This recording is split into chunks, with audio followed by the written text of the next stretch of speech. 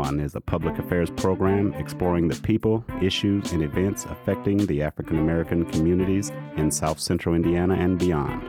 Bring It On is a forum for the people, by the people, produced by an independent team of volunteers working at the studios of Community Radio WFHB in Bloomington, Indiana, and financially supported by listeners like you.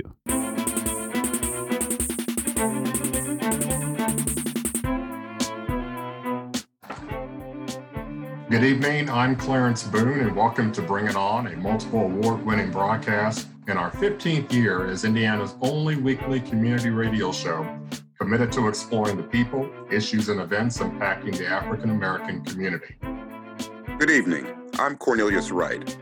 Chadwick Boseman was known for his portrayal of T'Challa, the Black Panther, in the Marvel Comics films from 2016 to 2019, and for his starring roles as several pioneering Americans, namely Jackie Robinson in 42 in 2013, James Brown in Get On Up in 2014, and Thurgood Marshall in Marshall in 2017. This versatile actor also had choice parts in The Express, which was in 2008, Draft Day, which was in 2014, and Message from the King in 2016. Born in Anderson, South Carolina, he attended Howard University and studied at the Oxford Midsummer Program for Acting before moving to Los Angeles in 2008 to pursue his craft on the big screen. He died on August 24th after a 4-year bout with colon cancer, during which time he had starred in several of the biggest movies ever made. In the first half hour of this edition of Bring It On, we will explore the cinematic contributions of Chadwick Boseman during his short yet impactful career. In the second half hour, we'll discuss the devastating effects of colorectal cancer and viable detection and prevention measures. Here to help shed light on the remarkable stage and screen craft of this actor, writer, and producer is Dr. Terry Francis, a recurring guest on Bring It On. She is an associate professor of cinema and media studies and director of the Black Film Center Archive and the Media School at Indiana University. Dr. Francis, as always, welcome to Bring It On. Welcome. Good morning, or good evening, rather. It's great to see you. Well, somewhere in the world it is morning. That is true. And we do thank you for affording us the time, and it is Labor Day, and for affording us the time to join us. We want to start right off because time is rather short. One noticeable thing about Chadwick Boseman, for those who've ever interacted with him, and when he had, he's got this presence as a proud Black man, number one, but then his voice, he opens his mouth, and then this, I would say, a British accent just comes across the TV screen. And then, but you can't help but think, does he have African roots? And I was wondering if you've done any research on his roots. I know that it says he was born in South Carolina, but did one of his parents come from Africa, or what's the background on that?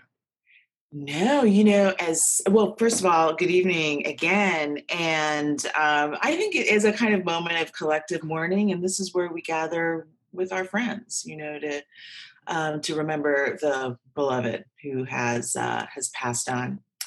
As far as I know, Mr. Boseman was an African American of African American parentage. He says that through a DNA test, I don't know that there was genealogical sort of paper tracing to specific ancestors on the continent. But he says that he has ancestry among the Creole and Limba in what is today Sierra Leone, and the Yoruba in Nigeria. So that's the extent that I think is known about his heritage. I just again, I have to remark that it was that strong. I mistook as a British accent, and maybe it's acting. I don't know. Maybe it's an acting accent. Yeah, it's just acting. Well, Clarence, I know that I kind of looked that up as I was researching for the show, and he had a coach from South Africa to help him with that accent. So it's something that he worked on for his craft. But in doing some reading, it stated that he had an acting coach from South Africa to help him with the accent. And to star in Black Panther, you can't sound like you come from the South Side of Chicago. You really have to have some resonance from the mother country. And it appears that his acting coach helped him to develop that distinctive accent. On the Daily Show, in a conversation with Trevor Noah, he talked about the importance of actually not having a British accent in the character of T'Challa, and wanting to have something that was more ancient, something more grounded. So he chose the click, one of the click languages, and that gave him that sense of an epic character, and not a kind of like cliche American actor in South Africa with a random European accent. It's kind of interesting. Obviously, Black Panther was right now one of his more famous roles. But in his short life, as we talked about opening the show, he's portrayed so many historic characters. From your perspective, working in the cinema field, which one is your favorite and why? Well, we always say we can't pick a favorite because they're all remarkable in their own way. What I could say is how I think about his career in general, because what interests me in a way is actually the character of Chadwick Boseman himself. So I think that's his greatest role, is that this is someone who made very conscious decisions from the time he was a student at Howard, and the time that he got himself fired from All My Children. He was playing Reggie, the adopted gang member son of Erica Kane's husband on the soap opera. And he did not like this character. He wanted to change it. Apparently the writers did not want him doing that. And so they let him go. And actually Michael B. Jordan took on that role for some amount of time. And of course they met again. Well, I think this is a pretty small group. I think they probably all know each other, but came together again in, famously kind of antagonist brothers, cousins in Black Panther. But so what I see is Chadwick Boseman kind of playing a version of Sidney Poitier, this sort of dignified, thoughtful, self-directed representation of the best of us. Yeah. And he's doing that by playing loved and respected characters who are yet a little bit mysterious. So Jackie Robinson is someone who I think is known, right, for his role in integrating baseball. But he's able to give us some of the quiet moments that wouldn't have been reported in the paper. This, I don't know if you guys remember this scene in the hallway. So when a member of another team's been taunting him on the field, and it's pretty appalling. And he is, made to take it. Notably, a lot of the other white players are not helping. They're not sort of standing up for him. They just sort of, just kind of classic white meaning well, but not really, doing anything. And so you're getting these shots of all these people who are looking on sympathetically, but not really acting. And so he eventually leaves the field and he breaks a baseball bat by banging it against the wall to, express his rage, but it's a rage he can't express in public. He has to come off the field to do this. I think his portrayal of James Brown and I was about to say Let's Get It On, but that is not the name of that film. Maybe, is it Get It On? What is it called? Let's Get It On. Up. Get On Up. Get On Up. Yes. So, and there he's able to capture the genius, the loneliness, the sheer will to survive of this this figure. So I think something that he's able to do is to write with his body, with the tiny expressions of his face, with his breath, creating a relationship between himself and characters who are larger than life, who are huge. But to bring it on down close. I started to watch his action film. Have you all seen this? Yes. Oh, I can't say I have. Mr. Boseman also played another kind of action hero. He's a cop of ambiguous moralities in a film called 21 Bridges. It came out in, I don't know, it seems like 100 years ago, but it was 2019. It's like time has extended in this weird way. And so he's, he's his father, his character, the father, who's also a policeman, was killed in the line of duty. And we begin the film at the funeral where young, what is that character's name? Oh my gosh, it just went out of my head. But anyway, and so he does that. And then he does, then the next time you see him as an adult, he's having some kind of a hearing within the police, unit, department, because he has shot a number of people, including other police officers in the line of duty. And so then we go on this other kind of journey with him. So I think that Mr. Boseman is a really interesting figure that includes like whoever he was in his private life. And we know now in death, he kept quite a bit to himself. And these characters that he played and refused to play across his career as a way of writing and directing his own persona, the persona that he wanted to put out there, young, gifted, Black, along with Winston Duke, Danai Gurira, Lupita Nyong'o, Mike. I mean, they were just gorgeous, all of them together, these like young, beautiful Black people. And so those are the things, that interest me about him, this larger character that he's playing, who's also called Chadwick Boseman.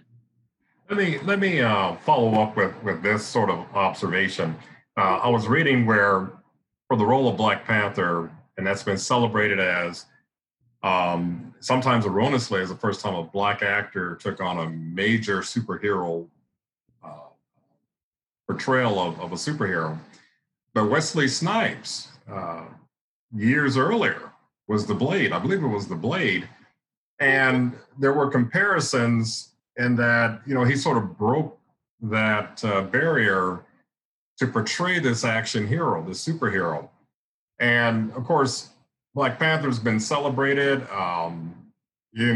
People have said it has inspired them to aspire to do more. It has, people have cried because they're so overwhelmed by seeing a country that is all Black. It's just has technology, has wealth, has intelligence, and it has a meaning with so many people. That's why his passing has been so impactful, I would imagine, just because of really the impact of this movie. This one particular movie that, had a series of runs, spinoffs, and I do understand that they will no longer cast anyone in that role. So he will forever be known as the Black Panther. But your thoughts on just the impact of the Black Panther, how he moved a community of people and inspired us, and what are your personal thoughts about the Black Panther? And I'd like to interject and add a little something to that. I hadn't heard that they would not be replacing him in any way. And I wanted to kind of go here. Obviously, the Black Panther now has become a franchise. And I think about James Bond and some of the other franchises throughout history. So that kind of surprises me that they would possibly end that part of a franchise. So could you expound on that a little bit also? Well, this is the first I'm hearing that. I think it sounds a little bit like retiring someone's jersey. and kind of a way of acknowledging that they created the meaning of that character and no one can replace that. And I think that's respectful and a really loving thing to do. I mean, in terms of the franchise, I mean, there's a lot that can be done. I mean, I would imagine that there exists footage of Mr. Boseman as T'Challa that was not used in the film that could be used in flashback sequences and other kinds of memorials in subsequent films. I don't know. Am I giving them Marvel ideas? Potentially. I mean, in Storm and Norman, I mean, in Defy Bloods, the Spike Lee joint, with Chadwick Boseman playing Storm and Norman, he plays a character who had passed. He's in the memory of the guys who are looking for gold in the Vietnamese rainforest, and there he's playing. Spike Lee says this great thing where he's like, who do I cast as the superhero in my film? Of course, I'm going to cast T'Challa. He doesn't say I'm casting Chadwick Boseman. He's like, I'm casting James Brown, Thurgood Marshall, and Jackie Robinson and T'Challa all wrapped up into one. So I think there is something really unique and irreplaceable about him. I do remember, what I remember about Black Panther is buying a ticket like way in whenever the tickets went on sale, like 3 months earlier, which I never do that. I think most people don't, but there was something, I don't know, really exciting about this movie coming out. And I saw it here in Indianapolis at the mall, and to be honest with you, when I saw it, I realized, I don't know that I'm into action film. Like, I just sort of like, I was going to Wakanda. You know what I mean? I was going to like Black Film Paradise. I was going to the land of Winston Duke and all his beauteousness. But it was a post-industrial mall in the Rust Belt in the middle of the day. Everyone with their sad lunches, in the middle of their retail jobs. And it struck me that we'd all like to go to Wakanda, this place where technology serves people rather than it creating more work for you, where you have something precious that you're protecting. But I also I'm not into car chases and yelling. So I'm not the audience for the action film, but I still really, obviously enjoyed it and respected the whole, moment. It was really amazing. Well, for me, I watched that and I noticed that, number one, there were seasoned actors who were had sort of resurrected perhaps some of their careers, and they were prominently featured. They weren't just stand-ins, or not stand-ins, they weren't extras. The other thing is there was a sense of pride in this country, not arrogance, but just pride. And even the other clans that interacted with this clan, there was mutual respect, there was pride. Yes, there were clan differences, but everybody was respected. There was an honor code. And I think as people watch that, it really resonated that, hey, at one time in Africa, it was like that before the imperial colonization, before the slave trade. And there were universities in Africa centuries ago, precious minerals that had been stolen from that continent. And I don't want to go on, but the image of Tarzan swinging from the trees and huts and whatnot is totally, just debunked in this movie. And there's this sort of people were walking tall after viewing this. And that was a psychological resonance there that I think will last for years and years. And to be honest, when it came on just the other week after his passing, I couldn't bring myself to watch it. I know. It has another kind of depth and and it is painful. It is painful. When you feel that the person is out there in the world with you, it changes how you are relating to that world. But knowing that they are not there, you're kind of walking into this absence that I think I definitely understand that feeling. I think, what you're saying about like having Angela Bassett and Forrest Whitaker, I mean, I think that's who you mean in terms of that next generation. I mean, that's what you get with an epic story, right? So I referred to Sidney Poitier earlier. And, one of the hallmarks of his career is that he's the only Black character in many of his films, right? He's playing the role that many of us play. Like, we're the Black person in our office or in our neighborhood doing that hard work of integration. And so he's alone, beautifully dressed, elegant, well-spoken, and he walks in and sort of does what he needs to do. And what we have in something like Black Panther are generations. We have a community, we have siblings, so that T'Challa is not on his own. Killmonger is not on his own. There's you get a sense of community is maybe, I don't know, not the right word, but this sense of like epic generations rather than just one isolated character. And that means that we need older people. It means those older people need to have friends. We need cousins, we need neighbors, and that means work for Black actors. Right. If you've just tuned in, we are having a delightful conversation with Dr. Terry Francis, a recurring guest I'm bringing on. She's an associate professor of cinema and media studies and director of the Black Film Center Archive in the media school at Indiana University. We're shedding light on the remarkable stage gift that Chadwick Boseman delivered in just a few short years before his untimely passing. One thing, though, as she was just sharing her perspective of the movie and some of the elements that really resonated with African Americans, but there was one very, very moving series of scenes where the main character was sort of transported into the eternal to talk with the ancestors, father, the grandfather, other loved ones. So it was one of those drawing wisdom from the ages, from those who went before, getting guidance and this, that, and the other. And that, I think, does speak directly to the African culture. And they combine that very well.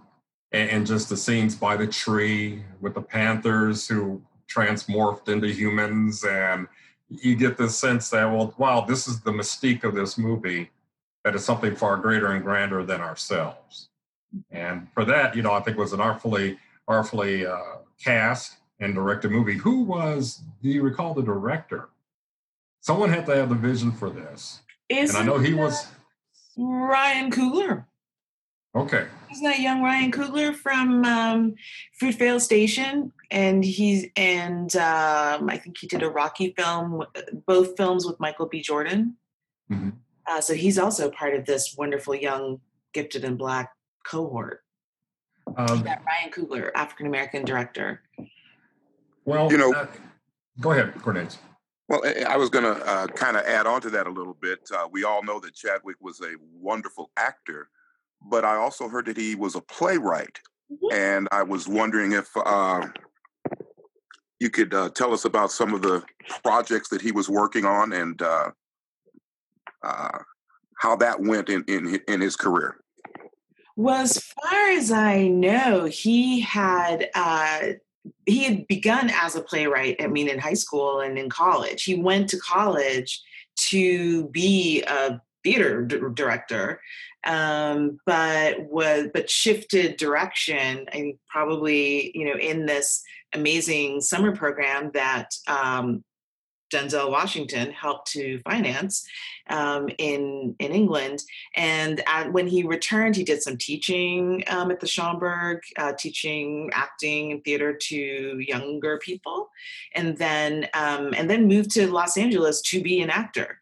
But as I say, I think he was really writing the play of Chadwick Boseman by carefully selecting the characters he would play on screen.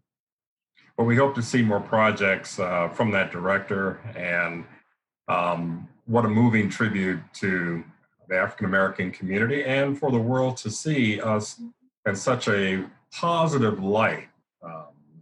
We're not dealing drugs on a corner. We're not doing all these other heinous things that people sometimes associate us for, but a forward-thinking movie, and one that has moved a community. We only have about a minute and a half left, but I do want to ask, are there ways that the Black Film Center Archives will pay homage through either some temporary or permanent displays or lectures or retrospectives on Chadwick Boseman or the Black Panther movie? What are your future plans if you've developed them at this point? Well, I'm giving it some thought. I mean, I think my presence here and gathering with you all is the work of the Black Film Center Archive, bringing these ideas about ways to think about his career that I think is less common in the press. And I'm looking for the Neil Marshall to do something awesome. They had a great screening of Black Panther when it came out that gathered all kinds of students, and they had costumes and everything. So I think this is a time of remembrance and of really reflecting and having those conversations that you have when someone, passes. We're preparing a 40th anniversary book about the Black Film Center Archive. And I think we'll have a page to remember him, along with a number of independent artists and archivists who have passed in the last couple of years. So You do a wonderful job of producing and distributing an e-newsletter. Thank you. That captures many different themes that your center is focusing on and reminding people of upcoming events. And I know COVID-19 has sort of put a pin in some of the planning that has gone on the campus, and we even see that playing out this first semester. Mm-hmm. But nevertheless, we applaud your good work, and we like to have you on back again, as we have in the past, to talk about other relevant occurrences in Black cinema and TV. And I still want to talk to you about that idea of our favorite Black TV shows from the past, who our favorite characters were. Because I think I moved from rerun to someone else now, but nevertheless, I want to have a conversation with you on that. Sure, and a lot of those shows are coming back. I see. I see. Getting ready to binge watch. What else is on there? I don't know if Julia is on, but to me, that was the first I saw, and that was groundbreaking. It was. Diane Carroll in a lot of different ways. And there are a host of other shows. Good Times will live forever. Mm-hmm. The Jeffersons may live forever, but there are other shows out there too that have an indelible mark on our lives. But we want to thank Dr. Terry Francis, who is a recurring guest on Bring It On. She's an associate professor of cinema and media studies and director of the Black Film Center Archive in the Media School at Indiana University. She helped us to remember the remarkable stage and screen presence of actor, writer, and producer Chadwick Boseman. And now he did have numerous awards that included, among others, an NAACP Image Award for Outstanding Actor in a Motion Picture, and the Screen Actors Guild Award for Outstanding Performance by a Cast in a Motion Picture. Bring It On has an open submission policy. So if you have an idea for this program, let's hear it. Send an email to our volunteer staff. The address is bringiton@wfhb.org.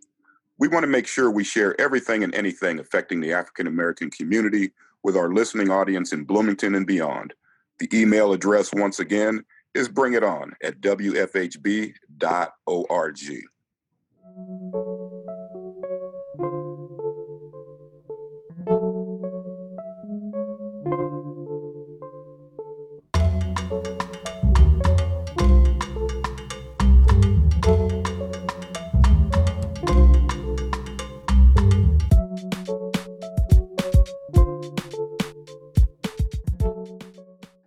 At the top of the hour, we shared that today's broadcast, along with showcasing Chadwick Boseman's stellar career, also would focus on the devastating effect of colorectal cancer and viable detection and prevention measures available for men and women.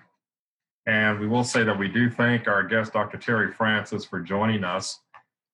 We will be mindful of a final saying by Chadwick Boseman, which was, "When I stand before God at the end of my life, I would hope that I would not have a single bit of talent left and could say I used everything you gave me." Here to help us interview our next guest in this hour is Bring It On contributor, Roberta Radovich. Good evening, everyone. We are delighted to have back Dr. Karen Reed Renner, a family medicine specialist at Southern Indiana Family Practice Center and Rejuve Spa here in Bloomington. She is trained to manage the diverse medical needs of men, women, and children, and she's been providing expert care for more than 20 years. Dr. Renner, welcome to Bring It On. Thank you, Roberta. I appreciate that. Just a correction, I haven't been here for 20 years yet, but I've been a family physician for more than 20 years. Oh, thank you. Yeah, I've been in the area for more than 18 years. But thank you so much. Those were really kind words. I appreciate it. Well, we just consider you part of the fabric of Monroe County now. And you were splitting assignments between Monroe and Lawrence County. Is that right? Are you still? Yes, that was a while back. But as of 2011, I'm only in Monroe County. Got it. Okay. Yeah. Well, in the first hour, Dr. Renner, we, of course, talked about the impact of Chadwick Boseman and his life story, and just leaving us so soon. A talent that now has been silenced and is at rest and has left just an indelible mark on so many people's hearts. And we talked about his capacity to just give of himself in this craft, but we did not talk about that which took his life so soon. And that was he battled, as we all know, colorectal cancer for 4 years. Yes. Which causes us to take a pause and to think about our own lives and our own vulnerabilities, and to really just ask the question, what is it about this disease that just robs life? And what are early onset and other identifiable markers of this particular disease? And I'd like to just open up with you sharing some information on that. Yes. So I hope you can hear me clearly. So colorectal cancer, oftentimes you hear it say colorectal cancer because it's a cancer that affects both the colon as well as the rectum. And normally you don't see a lot of people in their 40s or 30s having colorectal cancer diagnosis. But in my recent reading, it looks like this is on the rise, and no one really knows why it's on the rise. And what's really annoying about this cancer is that it's a silent killer, really. Just like you've heard the term high blood pressure is a silent killer in the Black community. It is a silent killer because you can be going about your business not knowing that something is brewing in your colon. And so it's important that we understand what some of the risk factors are for colon cancer. So, like I've touched on age. Generally, it's a cancer that's usually in the 50s, 60s, and 70s. In fact, when we developed screening methods for screening requirements for colon cancer, we usually start at age 50 because that's where we see a large majority of it. And then we cut off about age 75 because after age 75, the study shows that the colon cancer is not as common. Now, what would make someone the age of 40s and 30s have colon cancer? Well, there's a lot of different risk factors, but the most common would be genetic and others, such as a family history of colon cancer. And there's a well-known disease called familial polyposis coli, and that's just a fancy word for saying that they have a lot of polyps in the colon if you were to do a colonoscopy. And a colonoscopy is actually taking a camera and looking at the colon from the bottom up. Okay, and so someone with familial polyposis coli would have a lot of these little polyps, and I'll go into what a polyp is later. So family history, and that points to genetics. And so if someone in your family has colon cancer or familial polyposis coli, that usually requires screening at an earlier age. And in fact, sometimes it could be heavy screening in your teens, sometimes screening in your 20s and 30s. And 40s. So other risk factors include ethnicity. And unfortunately, there's another cancer that's added to the list of risk factors for being African American. So African Americans are at a high risk of having colon cancer and dying from colon cancer. So your own personal history plays a role. For example, if you're in your 50s and you had your first screening for colon cancer with a colonoscopy, and they found a polyp, and especially a polyp that's a little bit more aggressive, more excited, like I would say a polyp that's on ADD medicine, then you're more likely to develop colon cancer later on. So you have to know what your history is. And of course, your personal history also includes your family history. Other things that go along with your personal history is if there's a history of diabetes, is there a history of arthritis? Is there a history of Crohn's disease? And Crohn's disease is an inflammatory disease that involves the colon. And a lot of times with this disease, in this inflammatory process, you can get polyps, you can get fistulas or little holes that communicate with other structures in your gut. So if you know that as part of your disease profile, then you need to make sure you talk to your family physician or your internal medicine doctor or your medical provider and make sure that they're aware of this so that they'll know to screen you earlier.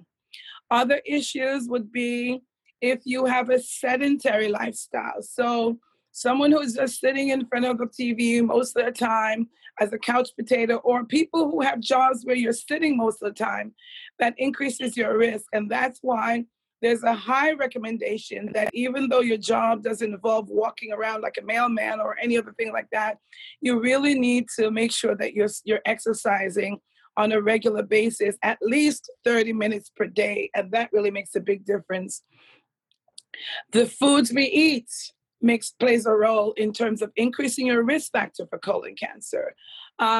We live in the McDonald's, Burger King, fast food generation.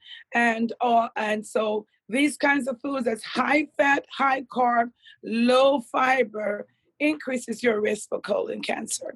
You know, things that has a lot of chemicals in it, the things that we get at the dollar store, that's actually pretty reasonable for a budget. But when you read the list of it, there is such a long list of chemicals and preservatives. Those things are taxing to our system. And especially if you are on a low residue diet where you're not really taking a lot of fiber, your food is going to be hanging out in your gut much longer. And that increases your risk of toxins forming and causing damage to the cells of your colon. If you're a smoker, if you're overweight, if you're drinking too much, those are some of the more common risk factors. So we recommend that people drink only 2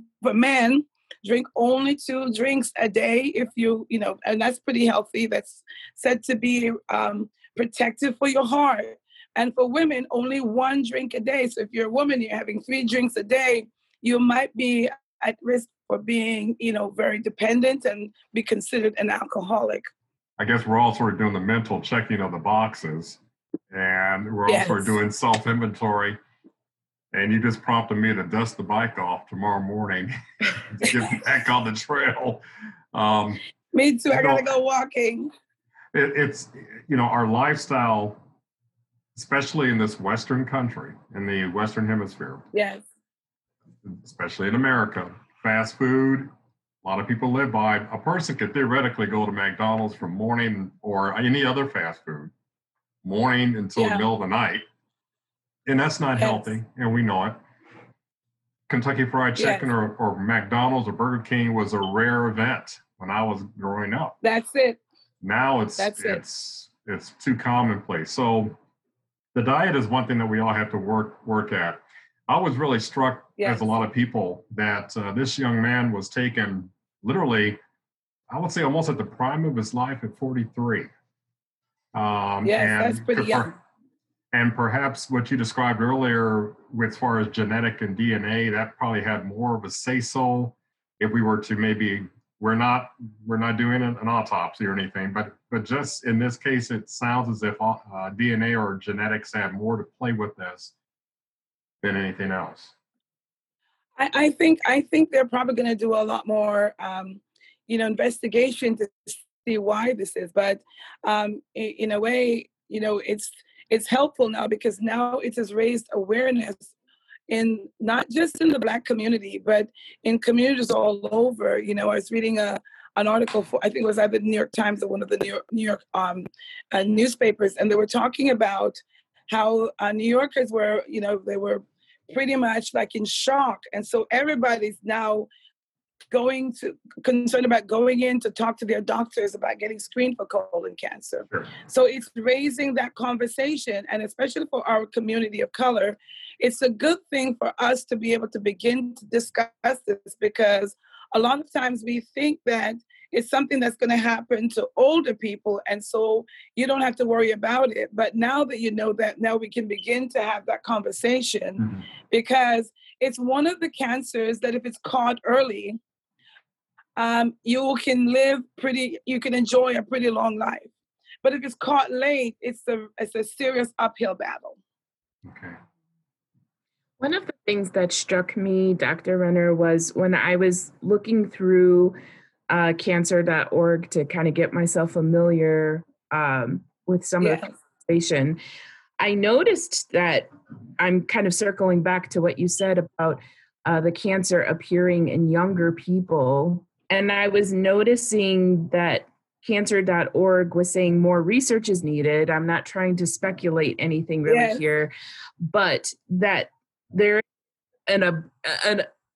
is a preponderance of night shift workers, quote unquote, people who work third shift, who have who have cancer, and how that is connected, they presume, with more research is needed, presuming that it's connected to the hormone melatonin that's needed, and it's connected to light. It's just making me speculate as a lay science interested person about the connection between our mobile devices and how we never really shut down exactly, and the impact that really does. Yes. I don't know. I'm not sure. And so because I haven't spent time with the research, I don't really have an educated comment on the effects of our mobile devices. There's some radiation. From what I've looked at, they've said it's safe, but I still hold a healthy respect, because a lot of the times it takes time for us to really be able to get the correct data, as you know, as an educator as you are. Now, I think what I would have come to the conclusion about those people who are night shift workers is that it's not natural for us to work at night. Mm-hmm. We were supposed to be sleeping at night and then working during the day. So there is a great deal of stress to our immune system and our hormone system. Okay. And melatonin is really important in terms of our sleep. So the whole night shifting is actually rearranging our hormones, and that's an added stress. So if you think of the risk factors, African American, stress, right? Lower socioeconomic is also stress. Other things, diabetes, inflammation, which also is stress. So anything that's stress is going to affect your immune system. And your immune system is what fights off foreign things. So this brings us into kind of trying to figure out, well, what is cancer?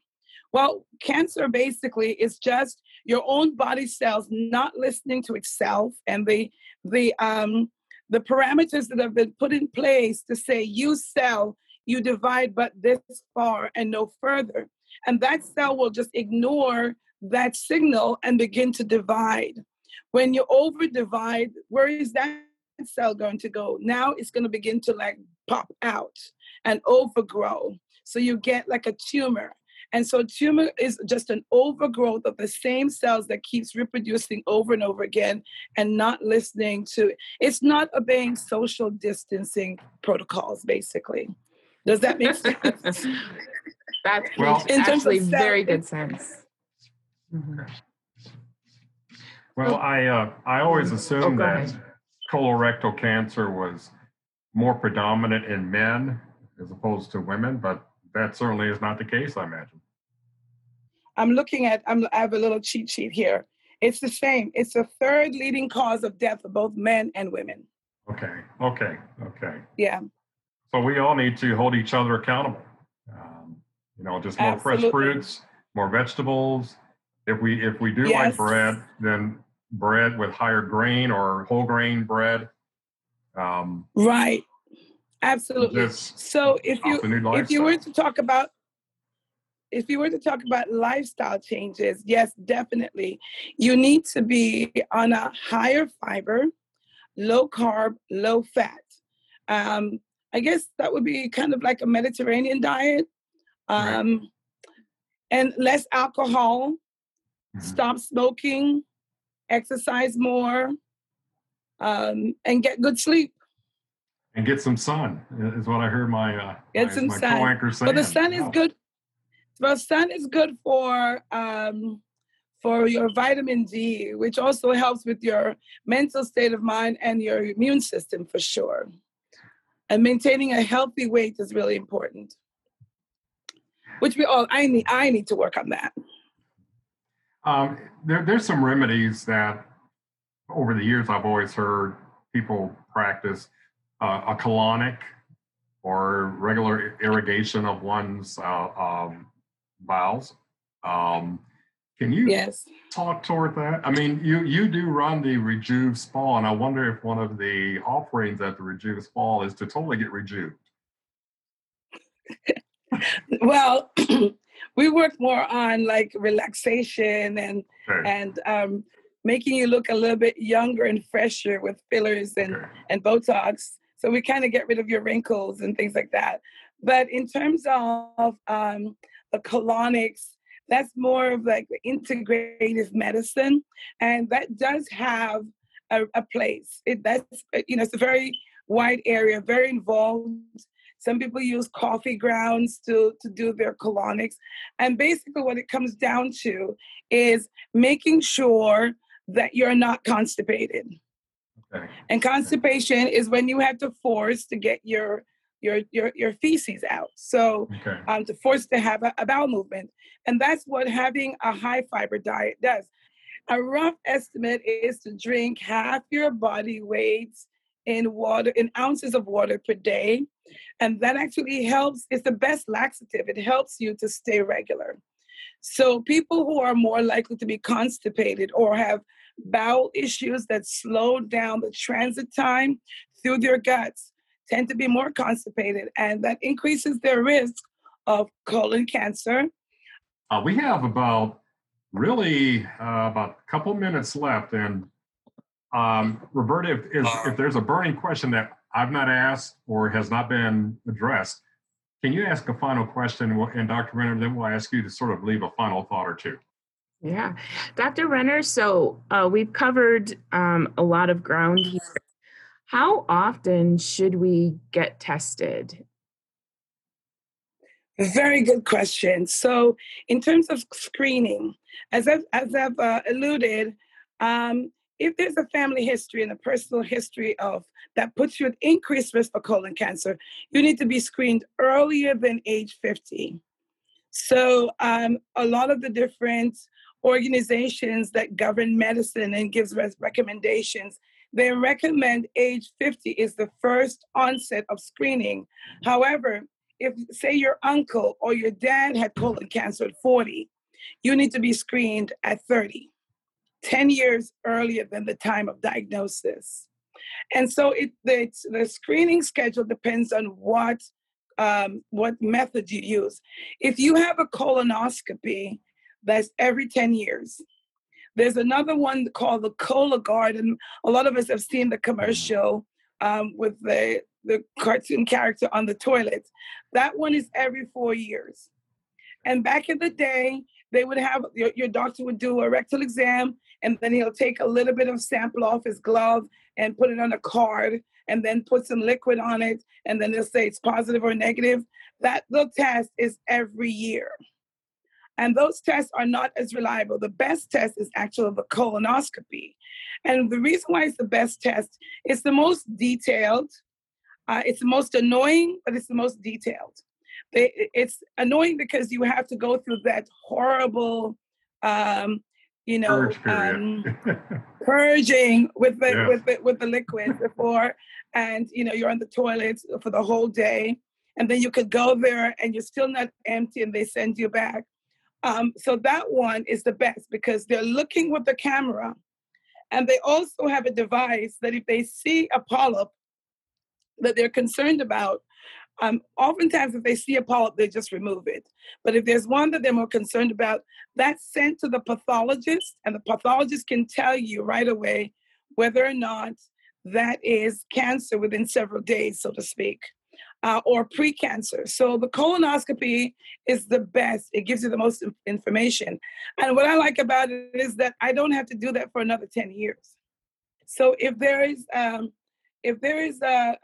polyp that shows more questionable pre-cancer cell, they may say it's hyperplastic, then they would have you come back within 5 years. Sometimes it would be 3 years, depending on how concerned they are. I think we're in a time where there's just so many assault on our community as a whole, not just in terms of the social stresses that we have to go through and our children have to go through. And all of this impacts our health. And I think this is the time we come together, we talk about these issues, and we develop ways that we can motivate family members, that uncle, that grandpa who is like afraid of going to see their doctor, to get in there, to get tested, because the sooner you get tested, the sooner it's caught, the more likely that we can change the statistics that we don't die from this disease. We don't have to die from this disease. We die because we show up at the table late. We gotta get there early, okay? So that we can live longer. We deserve to live longer. I think with all the stresses we've gone through for over 400 years, okay, we have survived, which means that we are strong people. And if we take care of ourselves, we will outlive a whole lot of folk, okay? And that's my final conclusion about that. Thank you for listening. Well, thank you for joining us. Thank you. Thank you, Renner. Thank you. Bye. I think it's so important what you've said. We really appreciate what you've given to us today. We want to thank Dr. Karen Reed Renner, a family medicine specialist at Southern Indiana Family Practice Center and Rejuve Spa, for joining us to discuss the devastating effects of colorectal cancer and viable detection and prevention measures available for men and women. Let's get tested, y'all. And this has been a wake-up conversation that is long overdue, and yes. Let's heed her sage advice. If you have an event or happening the African American community should know about, please send the info directly to the Bring It On staff, or if you want additional information about a calendar event that you've heard, contact us at bringiton@wfhb.org.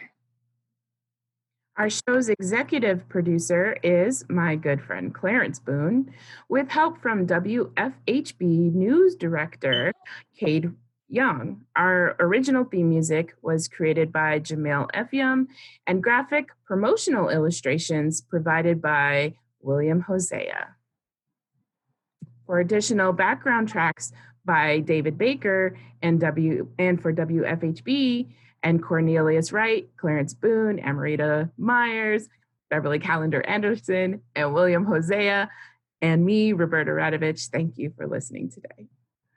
And we can't say enough. I just want to throw a shout out to William Hosea, who not only has done extremely great graphic promotions for our shows as of late. But he has organized these Zoom conference calls, and he is just that well adept and a jack of all trade, a multi-talented individual, and has really served to be more than just an assistant producer. And we just want to take our hats off to him. I'm Clarence Boone, and tune in next Monday, September 14th at 6 p.m. to Bring It On for another exciting show right here on your community radio station, WFHB.